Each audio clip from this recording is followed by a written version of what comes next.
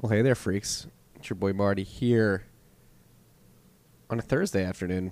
Forget what day it is. The week after Labor Day. Back in the studio with our friend Matt Odell. We were apart from each other last week. It's good to see your face again. Always good to be reunited. Reunited and it feels so good. We got a lot to talk about today. First, let's get to the price. According to the TradeBlock XBX index, the price of Bitcoin at the current moment is $10,519.24. And I got to sign in to my computer here. So I got a block for my node for us. Signing in. That's 9,500 sats per dollar. By the way, you want me to get you a block? I can get you a block. Yeah, somebody get me a block here.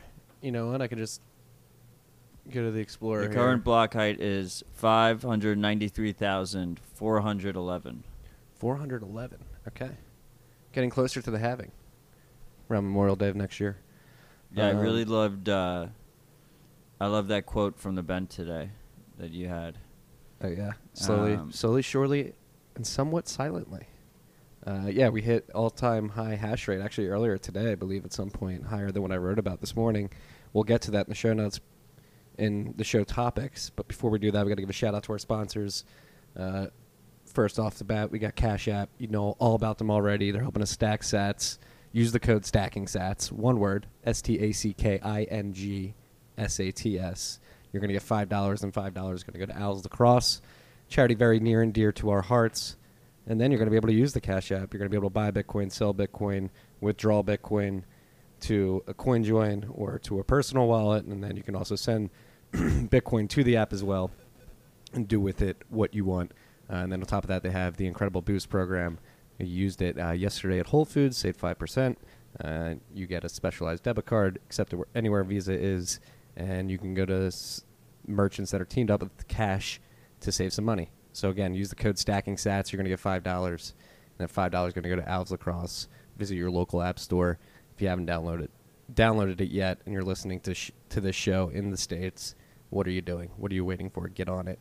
Also got to give a shout out to Unchained Capital, another sponsor of the pod. Their Vault program, their 2 or 3 multi-sig, allows you to create a multi-sig with Unchained with different hardware wallets, whether it be a Trezor or Ledger. I'm pretty sure they're adding cold card support very soon. And then Unchained can be that second signature in a 2 of 3 setup if you ever want to move coins off the Vault. And then on top of that, you can take advantage of their loan program, which allows you to use your Bitcoin to get US dollar backed loans. You basically use your Bitcoin as collateral and are able to get some liquidity so you don't have to sell your Bitcoin. So go to www.unchained-capital.com/volts to check out their Volts program. Again, that's www.unchained-capital.com/volts. New sponsor here, Matt. Very happy to have these guys on. You and I recorded an episode with their team when we were in San Francisco. Straight badasses. Straight badasses. This episode's also brought to you by Bull Bitcoin for you Canadians out there who are listening, for you Canadian freaks who are listening to this show on the regular. Bull Bitcoin is Canada's only Bitcoin maximalist brokerage. Some of the lowest fees in Canada.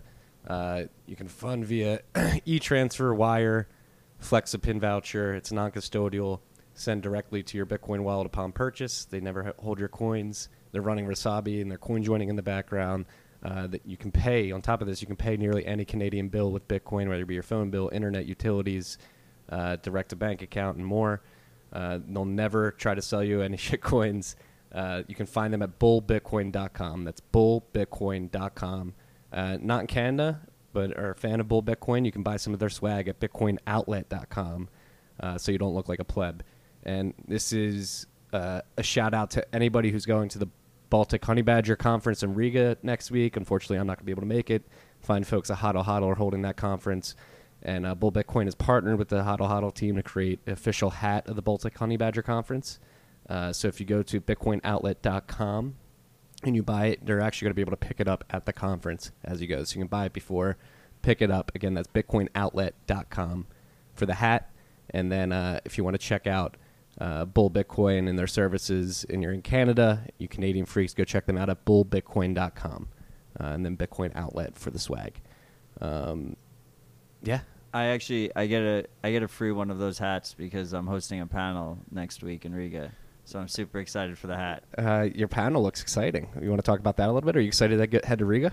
It's just interesting. It's just, the Stacking Sats guy is going to be hosting a panel with a bunch of traders, but it should be a fun one. Yeah. So what's the panel topic? I'll put their feet to the fire. It's how to not get wrecked in a bear market.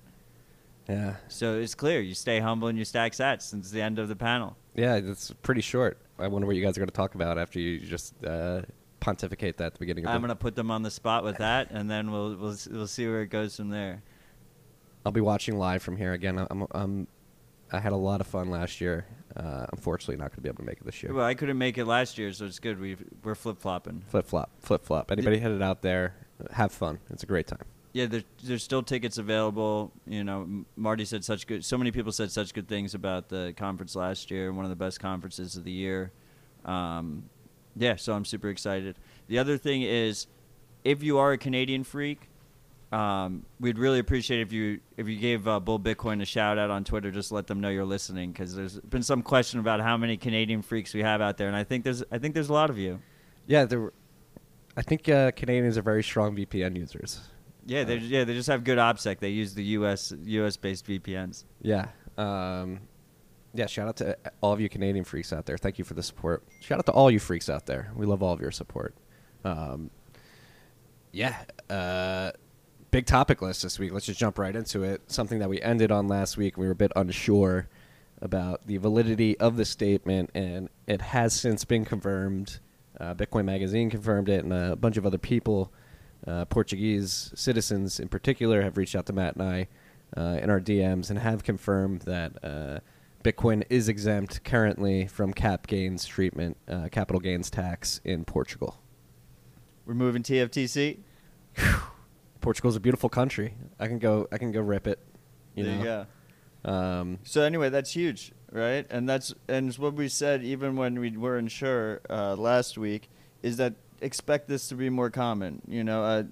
Some of our Portuguese listeners said that the government could go back on this rule, or this ruling at any point. But yeah, of course, any government can. The key here is that. I think that's actually an important caveat to make, is I don't know if it was a ruling, but the fact that there is no clarity just made it so. This is what was described to me. I don't want to dox him on the podcast, so I don't want to say his handle, but Portuguese listeners said to me that it's basically exempt because there's no clarity at this time. They just don't feel comfortable putting cap gains tax on something that doesn't have clarity. Okay, that's fair. Yeah. But anyway, I feel like governments will start to try and court Bitcoiners and their businesses and just wealthy individuals in general. They'll compete through their tax legislation, how they handle these things. And also it should be interesting to see if this has any effect on merchant adoption, because one of the main reasons I would never, a lot of the people in 2013, one of the big narratives that we heard all the time was spend and replace, go support your Bitcoin merchants. Spend and replace has horrible tax consequences. That's the main thing that would stop me from spending and replace. Even just the mental headache of trying to keep track of all of that, trying to keep track of your daily $2.25 coffee purchase or something, is that's such a pain in the ass. Who wants to do that? And I think that's one of the main limiting factors, besides the fact that we all think the price is going to go up. But it's at least what stops spend and replace from happening. Yeah. So shout out to our Portuguese listeners who are able to take advantage of this tax exemption. And agree, yeah, spend and replace, the mental costs and that come with that are just asinine, especially if you're not tracking exactly when and where you bought Bitcoin and what UTXOs you're using to spend. That's why it's also ridiculous, all these ETH people who are leverage up your ETH with DAI and then put it in Compound and lend it out and Uniswap to this other thing and do that and do this. There's the tax liabilities and tax burden you have there is insane. Even staking, the tax burden of staking, if they ever actually implement it, it will be ridiculous. Like, it'll be taxed at ordinary income. So, like, if they had proof of stake when it was at $1,500 and you didn't sell, you have a bunch of income there that's priced at the time of the staking.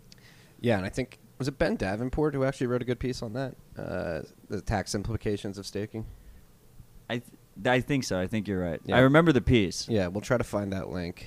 I believe it was Ben Davenport. Yeah, he did it. He basically broke down the tax implications of He was like, of the staking. government's going to own all your token at the end of the day, right? Yeah, something like that. That's why people, when they say, like, oh, but if everyone stakes, then it doesn't dilute you. But it does, because it's tax burdensome instead of a deflationary currency, a deflationary asset like Bitcoin, where it's tax positive. It handles the tax system well.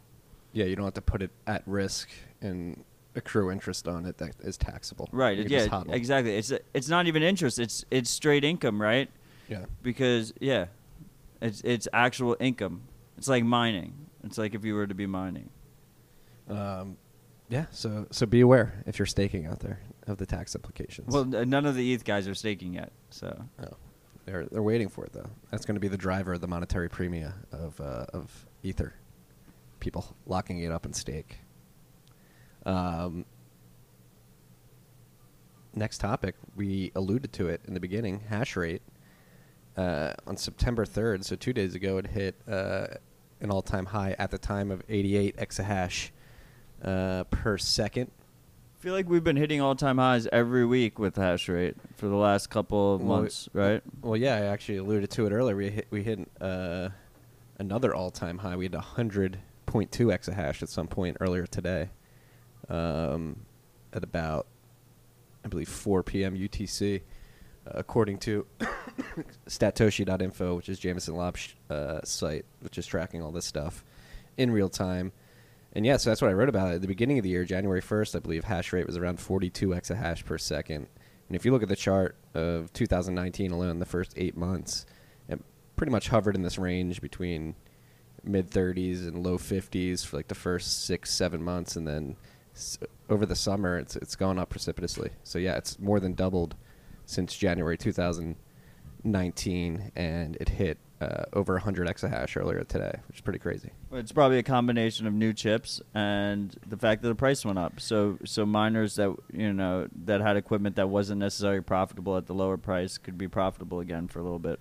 Yeah, and yeah, so that's another thing to take into consideration. I believe we have mentioned this at the podcast at some point, but yeah, WhatsMiner has come out with these new line of miners, and they just started releasing them to the market at the end of last month, end of August. I was on asicminer.com earlier today looking at like the most profitable miners, and the one they released early last month started like the number 2 most profitable, and apparently there's even more powerful and efficient ones starting to hit the market as we speak. As is tradition. Yes. Ever upwards. Yes, so the Micro BT M20 series is apparently the hottest chick on the mining block right now. They got to work on their naming. That's one thing Bitmain did really well. It was super easy. The S5, the S7, the S9. You knew exactly what you were getting. Yeah. What's the name of that one again? So Micro BT is the company releasing it. They're with WhatsMiner, and it's their M20 series. The Micro BT M20 series. That's not horrible. It's not terrible. Yeah, as long as they go up in numbers from here. Yeah. No, and these guys apparently are collaborating with Samsung. So, again, an incumbent telecom company getting into the mining chip game, it looks like. Yeah, so check hash rate. It's been going up pretty fast, and I'd be interested to see. We started the year at 42 exahash per second. We hit 100 today. We're already basically grown 150% this year. See how much more we can grow the last quarter and a month that we have left here in 2019, rolling into 2020 and into the next halving. Moon. So did you see local Bitcoins strengthen their KYC requirements? I did. And actually had a Venezuelan listener reach out and point out that on local Bitcoins last week, volume denominated in bolivars hit all-time high, which I had to point out is not the best metric to look at. Like if you look at the Bitcoin volumes, if you look at the volume in Bitcoin, it's like half of what it was in the beginning of the year. And then if you price adjust that for U.S. dollars at the given day, volume-wise, I believe in January this year in Venezuela, local Bitcoin's volume was, I believe, like $9.25 million a day. And last week it was like 5.1 or something like that, 125. Yeah, the best way to look at it is in USD. Yeah. At least now. Yeah, and I would imagine that the decreased USD volume is more because of the KYC than disinterest. That's what I would surmise. Yeah, and you probably also you have a lot of return buyers who don't go through the service, right? If I was you see that all the time with stuff like Airbnb. You stay at someone's house one time with Airbnb, and then every time after that, you cut out the middleman, right? So I wouldn't be surprised if that was the case as well. Yeah. Yeah, so what are the exact upgrades to their KYC policy? It seems that everything that's over $1,000, you need full KYC. They're just locking it down. $1,000, 1,000 euros per year. So basically everything is KYC now. And, this is a similar situation as we saw with Shapeshift, which Shapeshift has a completely different business model. They were to convert Bitcoin and shitcoins in between, go back and forth. But the whole point of Shapeshift and the whole point of local Bitcoins, there are two main value props. The main value prop for both was the lack of KYC, that they were privacy-focused businesses. When Shapeshift implemented KYC, they killed their business. When local Bitcoins implements it, they're killing their business. But neither of them have a choice. That's the important thing here. They both got too big. They got a target on their back, and regulators went after them and made sure that they have to do KYC. Yeah, and so just be aware. And well, what is the alternative to local Bitcoin? Right, so we have BISC, which is much more distributed. They're trying to distribute it even further. So with BISC, like, you're basically running a node on your computer when you run the software. There is still obviously centralized aspects to it, but they're trying to distribute it as much as possible, make it as resistant as possible. And then you have HODL, which is like more similar to something like local Bitcoins, where like you actually have like a website and there is centralized elements to it. They hold there's no custody, but the escrow is multi-sig.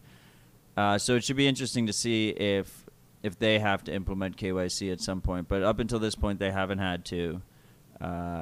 They technically don't allow U.S. users.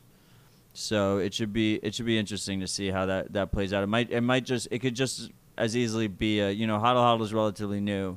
I think they're 2 years now.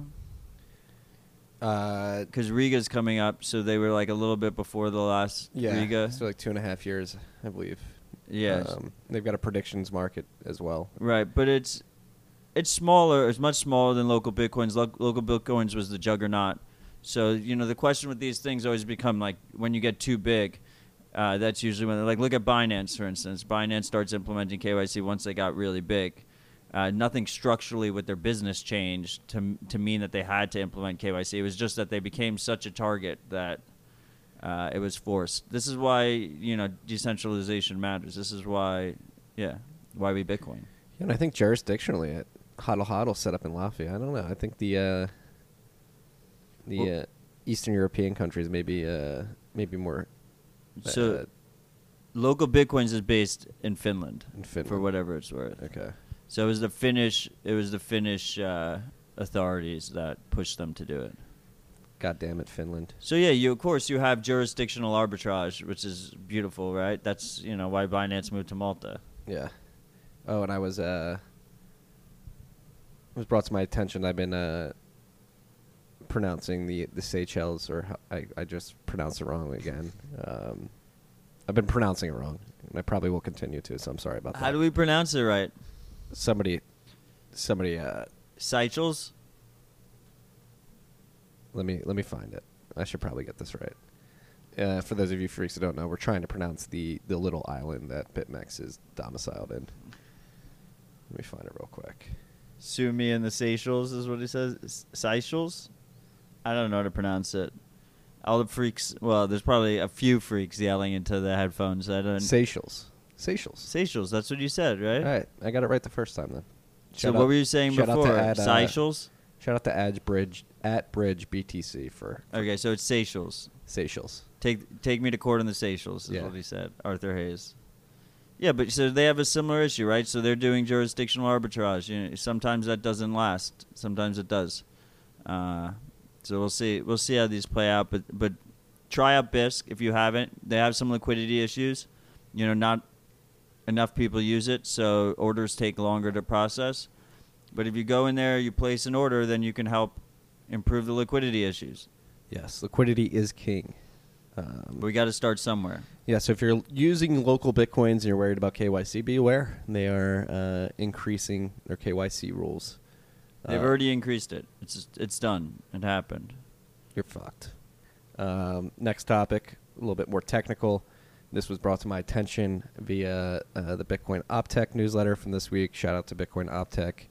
If you guys are looking to learn about what's going on in Bitcoin development world and Lightning as well, make sure you're subscribed to the Bitcoin Optech newsletter. It's a fucking treasure trove of information. This week they highlighted a CoinJoin scheme that Adam Gibson proposed on the Bitcoin mailing list called Snicker. And Snicker stands for... Great name. Great name. Incredible name. If you're hungry for privacy, grab a Snicker. I love it. Shout out Evan Kalidis for that one. Kaludis. Yeah, so Snicker stands for Simple Non-Interactive CoinJoin with Keys for Encryption Reused. I am not an expert of how this works yet, but the way I understand it is you create a pre-signed Bitcoin transaction, and you basically try to create a CoinJoin with somebody who has reused an address, and you basically create a transaction with two outputs that sort of obscure your path on the blockchain, and then the person who you're proposing this CoinJoin to with the reused address, they can accept that and sign the transaction. It's a two-person CoinJoin. Yes. And the reason it has to be a reused address is because that's the only time you see the public key. Because addresses are public key hashes, they're not actual public keys until when you spend, the public key becomes revealed on the blockchain. So you can scan the blockchain, find a public key that's been revealed, and then build a CoinJoin with that. This is my understanding. Build a transaction with that pub key, and then you broadcast that through like a side channel, whether that's like an app or something else, and then the other person is hopefully listening for this broadcast, picks it up, finishes the transaction, and then broadcasts it from their end actually onto the Bitcoin Chain. network. Yeah.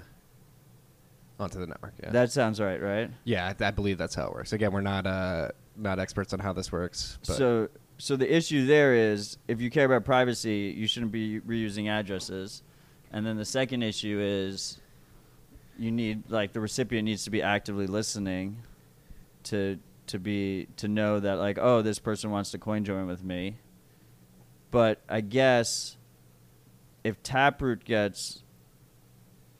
Yeah, this will be you won't have to use you won't have to use reused addresses if Taproot is implemented. Because Taproot exposes the pub key by default. Yes. So if Taproot gets soft forked in, then it won't be relying on reused addresses. Yes.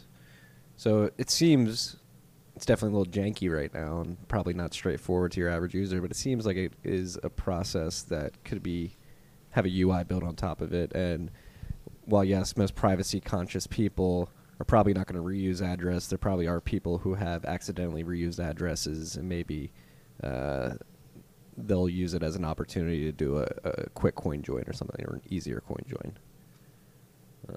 Yeah, I mean, it should be interesting to see how it plays out. You know, combined with Taproot, it makes a lot more sense to me. But regardless, it's always good to see People thinking about this stuff. Yeah, creative new ways to improve privacy on Bitcoin. Yeah, so check out Snicker. Again, simple, non-interactive CoinJoin with keys for encryption reused. That's a little bit of a mouthful there. They have Hong Kong on the Chromecast right now. Sending a message. Hong Yeah. Kong. Let's talk about that. don't know if we even have this on the list, but Carrie Lam. We don't have it on the list. What is she? The president, the prime minister of Hong Kong? CEO. CEO. Who No, knows? I don't know. But she apparently quote unquote pulled the extradition bill from the floor, which is what the protesters have been hitting the streets for. If you freaks are not abreast of the situation, there was a bill on the floor of the Hong Kong Parliament or House of Representatives, whatever their governmental structure is over there. And the bill basically would have allowed mainland China to extradite Hong Kongers at will, which is sort of a no-no when Hong Kong is supposed to have semi-autonomy from China, and that autonomy is definitely being eroded away right now, hence why the protesters hit the streets. And yes, Carrie Lam did quote-unquote pull the bill from the floor, but it seems like it's just a hand-wavy action. She didn't actually pull it. She proposed to pull it, right? I believe I read that it was officially pulled. But either way, it could be bullshit. They could just pull back at any time they want to. The people on the ground there seem to be saying it's all bullshit. The protesters aren't taking it. They're going to just use it as a way to just crack down further with less outside attention. And I don't think we touched on this last week because I think it happened after, but the Hong Kong police started fucking spraying protesters with blue dye to sort of mark them. And then they upped it even more. Did you see that? The protesters figured out how to remove the blue dye because it was also visible to them. They could see it. They were spraying it on them with water cannons, so right? They did fluorescent. They were doing UV fluorescent from helicopters and dusting them. So they were just dropping this UV dust that you couldn't see in the air, really. And then it was layering all over their clothing and everything. And if you hit them with a UV light, you could clearly see that they were in the protest. I'm sure that's good for their lungs, too. It's probably horrible for the lungs. Yeah. By the way, her title is chief executive. So I guess CEO was right. You were closer than I was. There you go. Yeah, but it's very much highlights the lengths through which some states, at least China, let's just not mince words here. There's no denying that China has some influence behind what's going on in Hong Kong. I mean, fucking marking people with fluorescent dye, fluorescent dust is pretty hardcore, pretty Orwellian. I mean, yeah, it's a pretty common tactic in authoritarian places. I mean, you probably had it in your school. Do you remember if you pulled the fire alarm, you got inked? Yep. Yeah, there you go. So the first step, if you want to persecute people who protest against you, is to ID all the people who are in the protest, right? Yeah, and it's fucked up. It's very fucked up, and the lengths through which the protesters went to avoid getting ID too. In the beginning of the summer, and throughout the summer, when they were using cash to get on the subways instead of their cards, and the lasers that they were pointing at the cameras, and all the maneuvers that they've sort of pulled throughout the summer to hide their identities. And this was the last ditch effort. I guess it was like, fuck it, we're just gonna obscenely mark you. And then we have that app that's been making the rounds, BridgeFi. Oh yes. So BridgeFi, this was brought to our attention by BLair 6909, or I think it's BCJ 6909. There's a on J Twitter. in there or something. Yeah.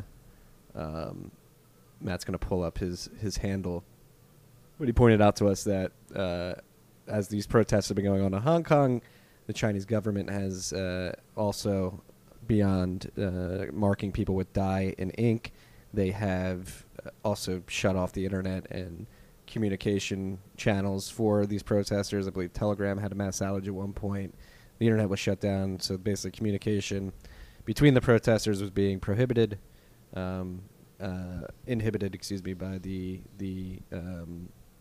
Chinese or Hong Kong government, and they downloaded this app BridgeFi, which is a mesh networking app they can download, and other apps can actually implement into their services as well, and it allowed the protesters to communicate via Bluetooth-enabled mesh network. And it reminds me of FireChat, which was a similar concept. I think it still exists. Yeah, but basically BridgeFi saw, I believe they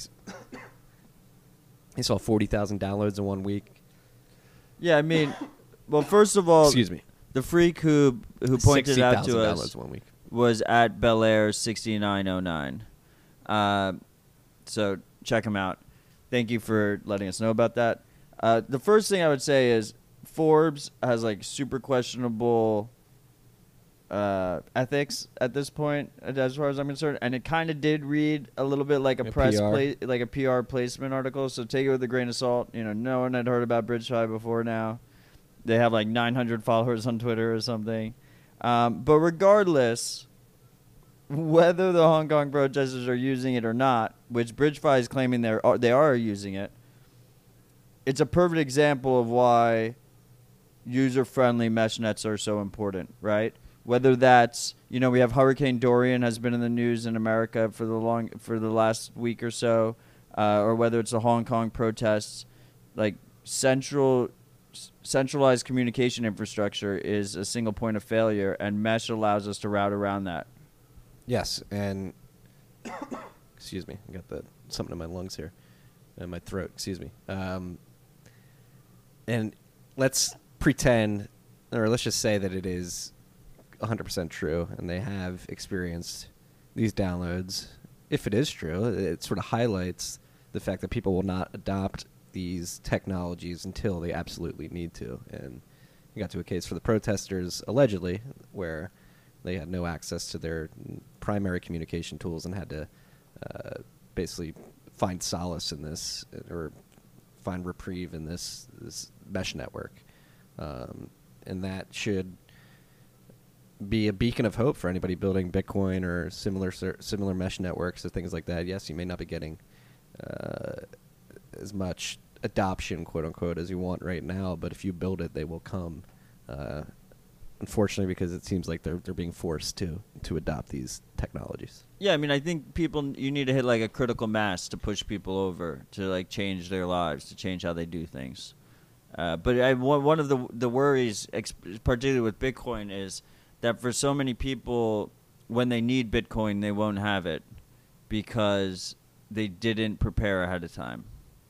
And, with a lot of these technologies, especially stuff that involves privacy, that involves sovereignty, it does take some prep ahead of time. So even though a big event might red pill them to the significance of it, like, for instance, if we have the next recession and instead of bailouts around the world, most places choose to go bail-ins, and depositors get 60% of their life savings slashed overnight, they will understand the value of Bitcoin. But it will be too late for them to save that 60% that they got slashed, right? Well, it's a good segue into the next topic, is the capital controls in Argentina that were implemented this week.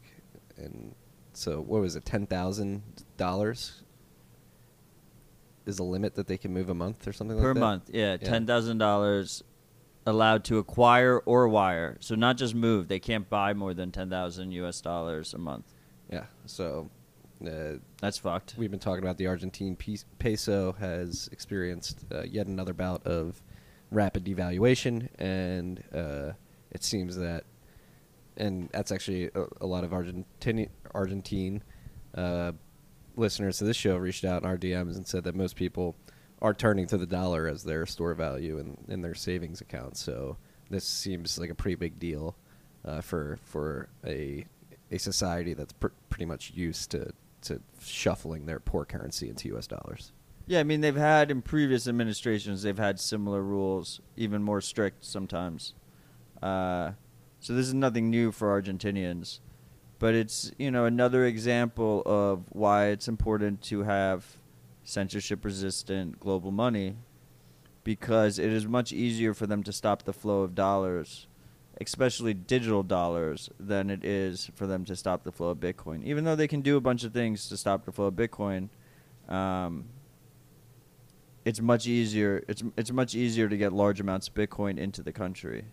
So on a long time scale, it should be a lot harder to ban something like Bitcoin, ban your populace from using something like Bitcoin than it is for using something like dollars. You're just laying up the segues for me. This is a good segue into BitBoy, what our boy Justin Moon put out. And now we get to be bullish and excited. Yeah. No, so if you guys didn't see the event yesterday, I wrote about it. Justin Moon launched a tweet thread, a website, and a GitHub page, basically about this BitBoy that he created. So he used the M5 stack. And M5 stack is so badass. yeah, so it's basically modular computing tools that you can put together, and you can make Game Boys and other cool stuff with it. And Justin used the stack to make a Bitcoin hardware wallet. But the cool thing about it is it's like scan-only QR.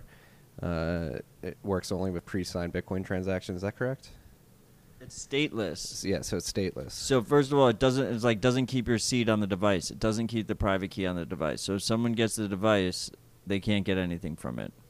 You have to re-enter your seed words every time you use it. Yes. But it just, like, you can make hardware wallets by yourself. I believe this would cost $70 to $100 to get all the parts.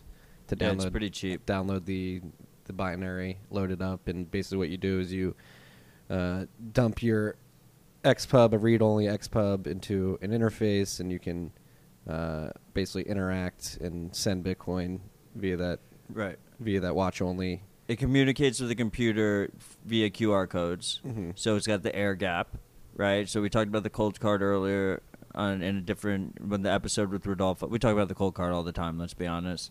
That uses an SD card for the air gap. The other hardware wallets use a USB cable, not really an air gap.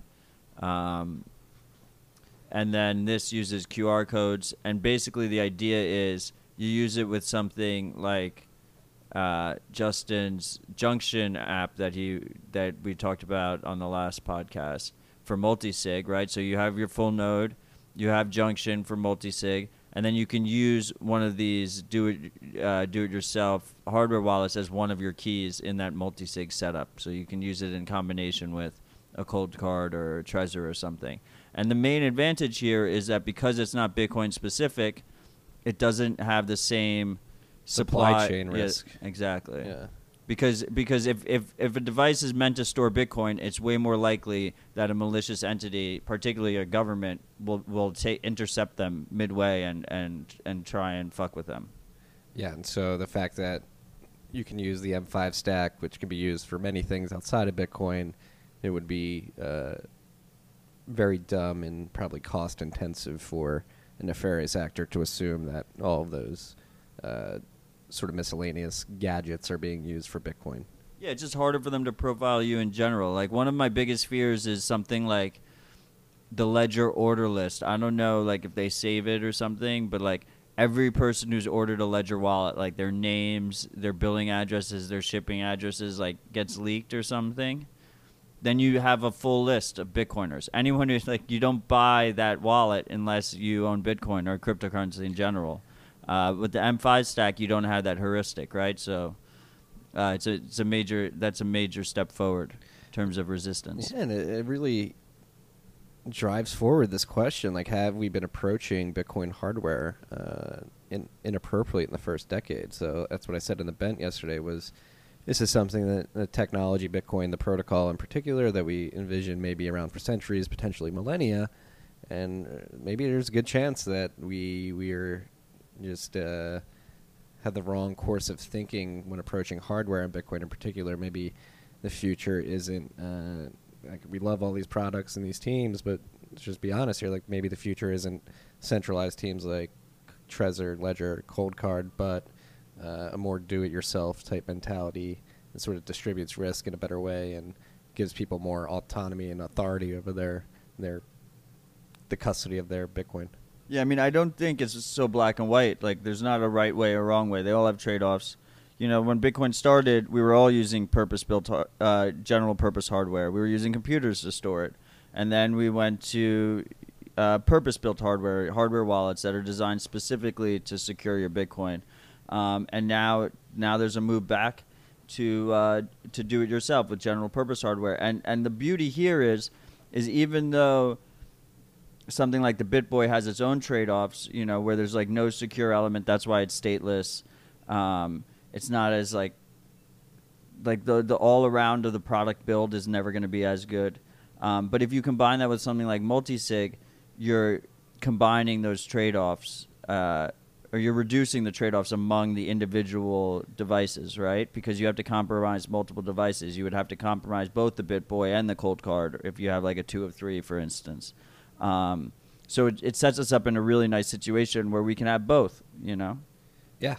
No, and then tying this back to Argentina, and maybe these personalized hardware wallets, do-it-yourself wallets become more popular in places that are experiencing capital controls, and their governments are more likely to seek out a Trezor or a Ledger, and they could easily mistake a BitBoy for a Game Boy or something like that. Yeah, I mean, you can make it even more discreet. If you're building it yourself, you can do crazy things. Yeah, and there was actually another, we should probably mention this too, I don't know if you saw it. Did you see the Spectre do-it-yourself wallet? Yes, I did. That was another cool one, and that one even seems, I don't want to say cooler, but it seems cool in its own way because it seems like it can be disassembled and spread across many parts, and I'm sure the BitBoy can too, but you can basically disassemble this hardware and just have it look like spare parts instead of one device. I mean, you could even build your own Trezor if you wanted to, because it's fully open source. Yeah. Slowly but surely, Bitcoiners are getting creative. It's cool to see. So yeah, go check out the BitBoy. We're going to put a link to that in the show notes. Transition over to the financial world.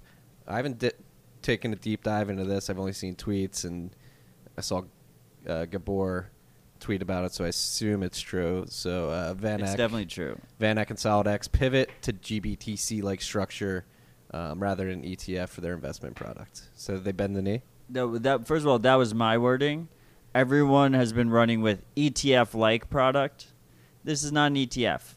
You know, this is basically exactly what GBTC is doing, but even less so. It's almost like what GBTC was doing before they got listed on the pink sheets, because it's only institutional investors. Like at least with GBTC, like any old schmuck can go on TD Ameritrade. I apologize to any of you that have GBTC in your holdings, but they can go into TD Ameritrade and buy it as if it was a regular stock or a regular ETF. With this, that's not the case. You have to be an institutional investor. So, you know, is it good that investors have more options to get Bitcoin exposure? Absolutely. Is this ETF-like? No, this is not ETF-like. This is not some super bullish news that everyone should be going crazy over. It's just a nice additional option to institutional investors only. A small, but yet another road on-ramp into Bitcoin. Or maybe it's potentially big if they're getting in front of the institutional investors that actually want to move money into the space, but that is yet to be seen. I just feel like institutional investors have a bunch of options already. And that meme's been floating around for quite a while, too. Like they The can get in if they institutions are want coming. to. Yeah. And go on Cash App. Hey, if you institutions are out there. Yeah, with their $5,000 a week limit. 10,000. No, it's only for some of us. Like I have $10,000 a week limit. You have a $10,000 a week limit. I believe so. But I think we're VIPs and we got bumped quicker. I think people start with a lower limit. Yeah, if anybody wants to help me test out that limit, you can send some fiat to #Marty Bent, and I'll try to liquidate it into Bitcoin. Just dropped his cash tag on air. Yeah, so that's out there. That exists. I know the VanEck team's been fighting hard for this ETF. They're not fully there yet, but it seems like they're making a little progress, at least getting something to the market. But for real, they could use something like the CME futures if they want to get exposure. Ledger X. Yeah, there's all these funds that exist just for institutional investors that we don't see. But it is a little bit demoralizing almost. Is that VanEck and SolidX? It seems like they kind of realize like an ETF is still very far off. Yeah, I mean, we don't need an ETF. ETF would just be good for the average American. Bitcoin doesn't need an ETF. Well, let's play cypherpunk devil's advocate here too. Like an ETF would potentially consolidate a lot of supply. So maybe the longer it's held off, the less supply it can mass, which is better for. It doesn't really play into Bitcoin's decentralization, maybe more its distribution, but. Yeah, I mean, I don't think consolidated supply is an attack vector for Bitcoin. I think if consolidated supply was an attack vector for Bitcoin, we'd be fucked, right? I mean, this is one of the reasons I don't like proof of stake. It's one of the reasons I think proof of work is far superior. But like as we saw with Segwit 2x, like it doesn't matter how much Bitcoin you own. Bitcoin is gonna be resistant to change no matter what. Fact.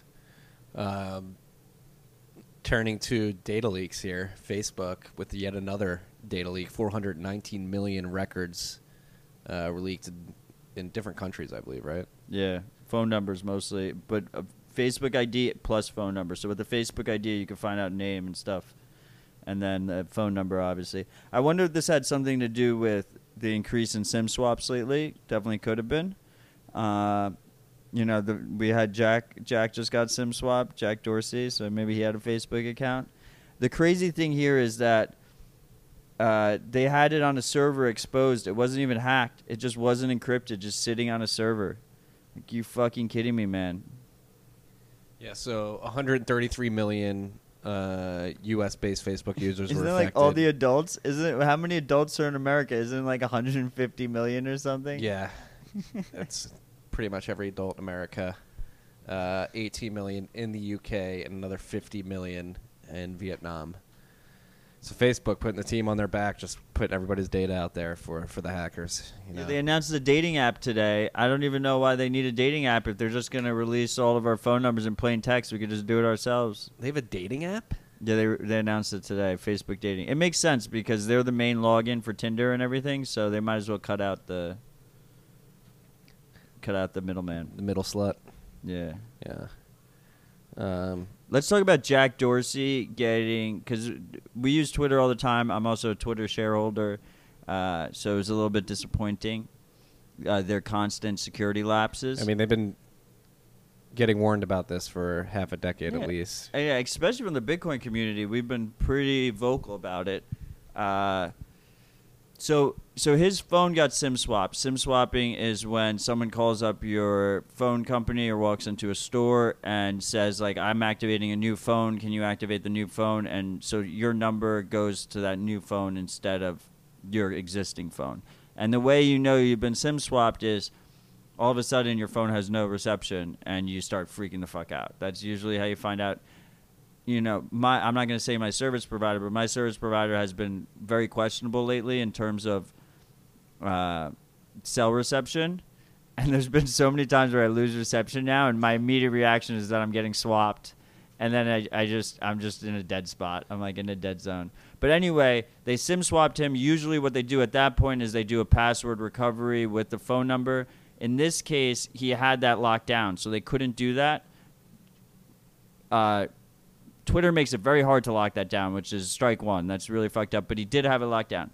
The actual way they got into his account was they were using the tweets by SMS feature, which is, Twitter was originally an SMS-based service where you would send tweets in by SMS, and it's enabled by default for all Americans. So if you have a phone number on Twitter, which they require you to have in order to have two-factor, even if you disable phone-based two-factor, if you want to have app-based two-factor, the time-based one that uses an app, you need to have the phone number still on your account. And if you have the phone number still on your account and you're an American, or most other countries, there's like a couple countries that it depends on your carrier, but like pretty much every country, it's just on by default. And if someone gets your phone number, they can send whatever tweets, retweet whatever they want, all through the text-based function.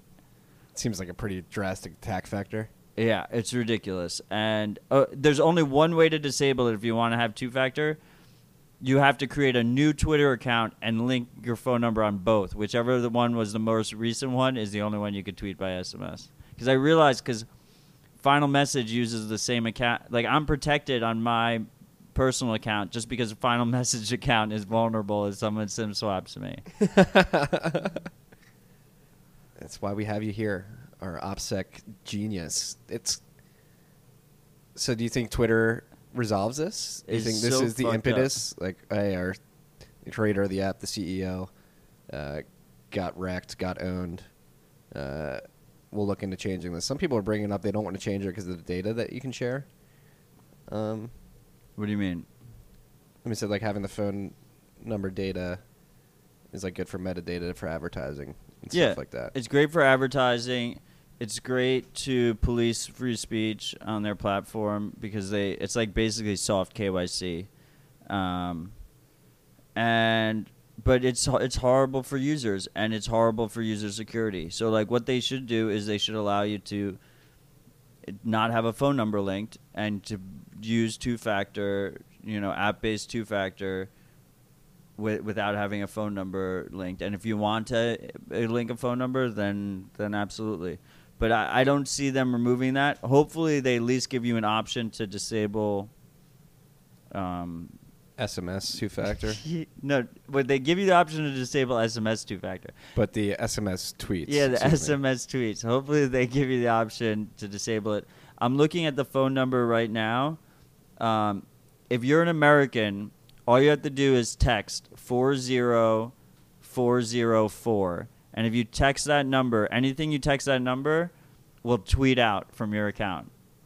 So if you want to do a shout out to us or something like that, you want to test it, you can do that. But don't trust me. If you want to verify it, just text that number if you're American. There's different numbers depending on where you're located in the world. You have to look it up online.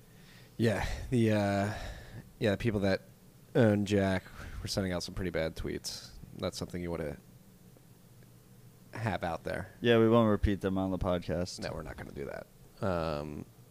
But what we will do, we'll transition here into another hack. Google, they disclosed an exploit that allowed malicious sites to retrieve iPhone files and location data, and this is pretty big news because Apple is pretty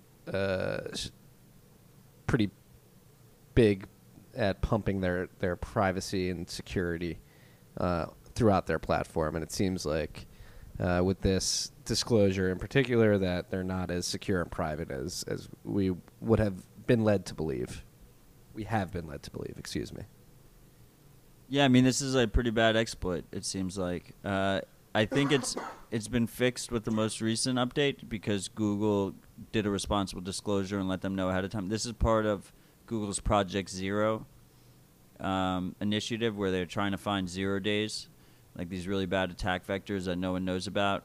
Then they disclose them to the parties and they give them like a time limit. I forget what the time limit is. It's like 60 days or 90 days. And they're like, we don't care if you fix it or not. We're going to release it in that period of time. And it's almost always everyone fixes it before they release it because they don't want it to get released. Well, it's actually funny. Right before we hit record, I read a story on ZDNet. Apparently Android has a 0 day as well that was just released yesterday. And they did not patch it in time for the disclosure as well. So the team that found the 0 day disclosed that apparently Android devices are susceptible to this 0 day that can gain access to your root. But I think they need physical access to your device, so it's not as big as this Apple one. So did Google Project Zero find that and they gave it to the Android team and they didn't even give them a break? I don't know if it was. I don't know if it was Project Zero. That'd be a stand-up move. So in this case, it was all you had to do was visit a hack site, and the exploit server would just automatically attack your device, and they could do it remotely.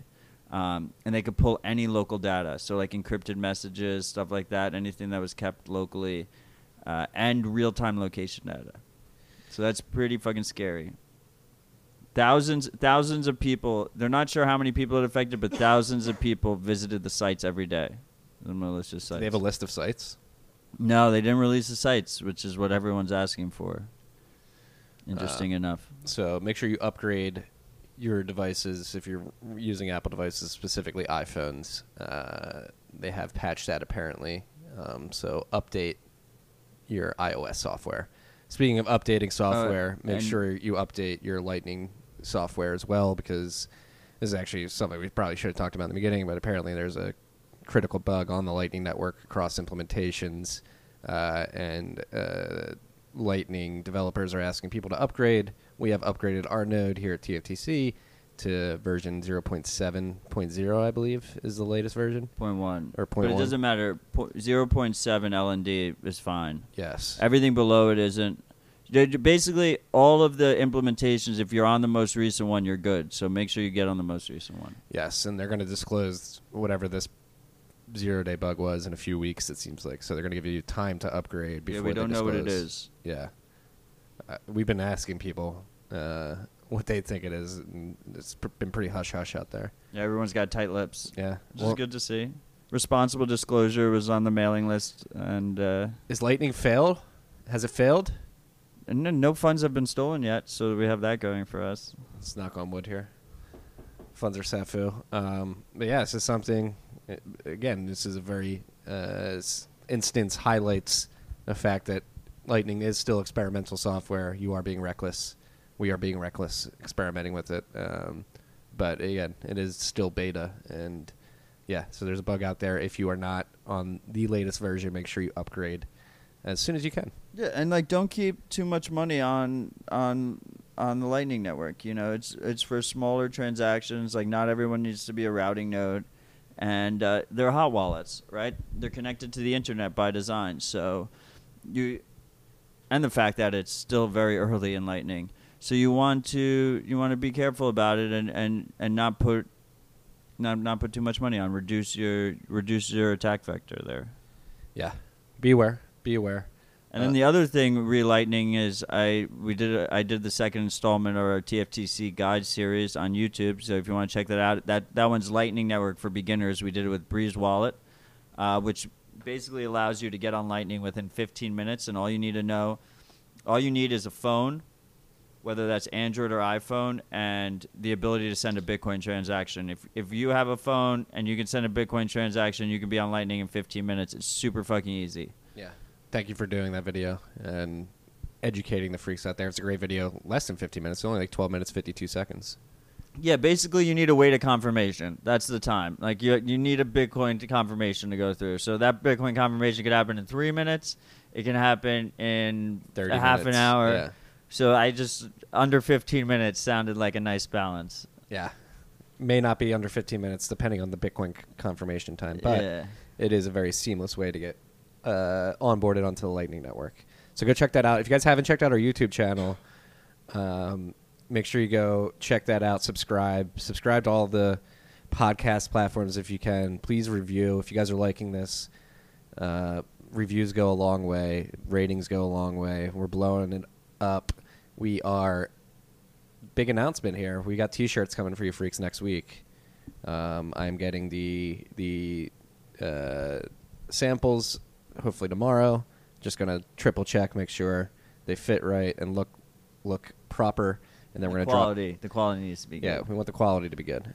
So that will be up on our site next week. We also got some upgrades coming to the site as well.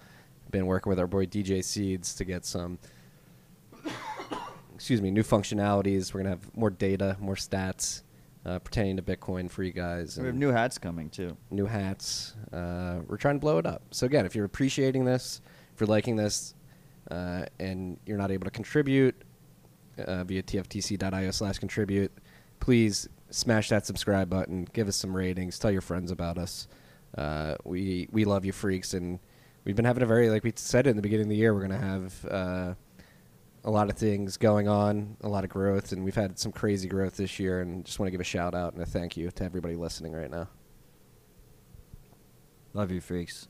It's been such a joy taking this journey with you all. Yeah, we've got a far way to go. We've got more to come, a lot more content to come. I'm very excited for what we have on the horizon. The video content is going to be turned up as well. So again, make sure you're subscribed to YouTube. Matt, do we have anything to riff on at the end here? Yeah. I have a couple things. Whew. This was going to be one that I was going to be like, I can't believe we didn't talk about it. So there you go, freaks. You're getting one. Trezor just implemented Shamir secret sharing backups. Did you see this? I did not see this. So Shamir secret sharing is a way to split a secret, in this case a seed, up into multiple fragments where you need a certain threshold of those fragments to create the secret again. It's very similar to the multisig threat model, but in this case, you need that threshold to even get any kind of data about what secret you have. You don't have. It's not like you have like with multisig. You can see the construction of the transaction. With Shamir secrets, you need that full threshold to see anything. There's no like brute forcing when you have to. I mean, you can't do that with multisig anyway. But anyway, the beauty of this is that when you set up a new Trezor, instead of getting a single 24-word seed or single 12-word seed, you can get 5, whatever threshold you want to set. You can get like 5 20-word seeds, and then you can set whatever your threshold is. So let's say 3 of 5. So you have 5 20-word seeds, and to restore that hardware wallet, you would need 3 of those fragments, 3 of those 20s. 3 of those 5. 3 of those 5, but 3 of those 20-word seeds. Combine them together. Well, then put them into the Trezor, and then you're restored. So just add a layer of security. It's a much more secure way to store a seed, right? Because if you store your seed currently, right, like these Bitcoin wallets have the 12-word seed, those backup words that they give you. If someone gets a hold of that seed and you don't have a passphrase, then they have access to your funds. If you have a passphrase, which you should, then that acts as the 13th word, the additional word at the end of the seed. In that case, they can try and brute force that passphrase. So if your passphrase isn't secure, they can get into it. In this situation, you could store these 5 seeds in different places, and they have to actually physically get to those different locations. So it's a huge improvement in terms of seed security, seed storage. They actually have a full spec for it that they're calling Slip 39 that it looks like other hardware wallets are going to implement too, which is fucking fantastic. And then the other thing here is, a lot of people say multi-sig makes a lot more sense, like trade-off wise. And sure, but that doesn't matter because you can use this in combination with multi-sig. Basically, like one of your multi-sig keys could then be split into 5 fragments. So you have like multi-sig on top of Shamir's. You can use them both in combination. It's not mutually exclusive. It's just another option. More options, baby. That's what we like to see here at TFTC. Shout out to the Trezor team. Yeah, that's pretty cool. I think that's a really cool feature. Yeah, Shamir Signature had again, we're going to give another shout out to Hexa Wallet, that team. They're using Shamir's too. That's a driving force of their app is Shamir Secrets sharing. They split your seed up. I believe the minimum threshold they have is like 5 between 5 different places. Right, but they don't actually give you like words to write down. No. They're like handling the whole process of passing it off, and like the app holds it and stuff like that for you. Yeah, different trade-offs. It's just this implementation is nice and simple. It makes a lot of sense to me. Why store just one seed when if you're going to store a seed anyway, you might as well store it in fragments. And ideally, we want this to all be standardized across wallets, at least across the big ones. So I'm glad that they did it with an open spec, a full spec that other people can implement relatively easily. Shout out to Trezor. Is that it? Did you see this bit alarm that the guy behind? Do you remember Cryptoad? Cryptoad.com. He had like all the like little lightning tools and games in the beginning. Yeah. I think you could have like a burner phone number. He had the one where you could write on any place in Google Maps. Yep. You could like draw on it. He just came out with something called Bit Alarm, and so his Twitter handle is at Citlayk, Citlayik, and that site I was telling you was Cryptode.com, Kriptode.com. He just came out with something called Bit Alarm. It's in the Play Store for Android, and basically the idea is it's an alarm, and when you snooze, you have to pay a sat per second that you snooze to whoever you choose. You could choose him, or you can choose a different recipient, and then it pays them through Lightning. Bitcoin fixing people's sleeping problem, people's waking up problems, I should say. Yeah, I mean, it's an app I would never use. Like, why would I want to pay to snooze? But I think it's a cool little incentive system. Yeah. Shout out to Cryptode and Citlayk. Citlayk. Citlayk. Nope, not Citlayk. Citlayik. Citlayk. Citlayk. Whatever. Shout out to him. I'm not going to download that app. Mainly because I don't have an Android. Yeah, you have iPhone. Yeah. But, the other thing with the Breeze wallet is on the guide, I didn't mention that on iPhone it's test flight, so you have to, go to their website. It's not in the App Store yet. Yeah. Keep that in mind. Keep that in mind. keep everything in mind, freaks. Keep on keeping on. Again, thank you guys for listening. We appreciate and love you guys, and that's all we got for this week. Unless you got any more. Stay humble, stack sats. Peace and love.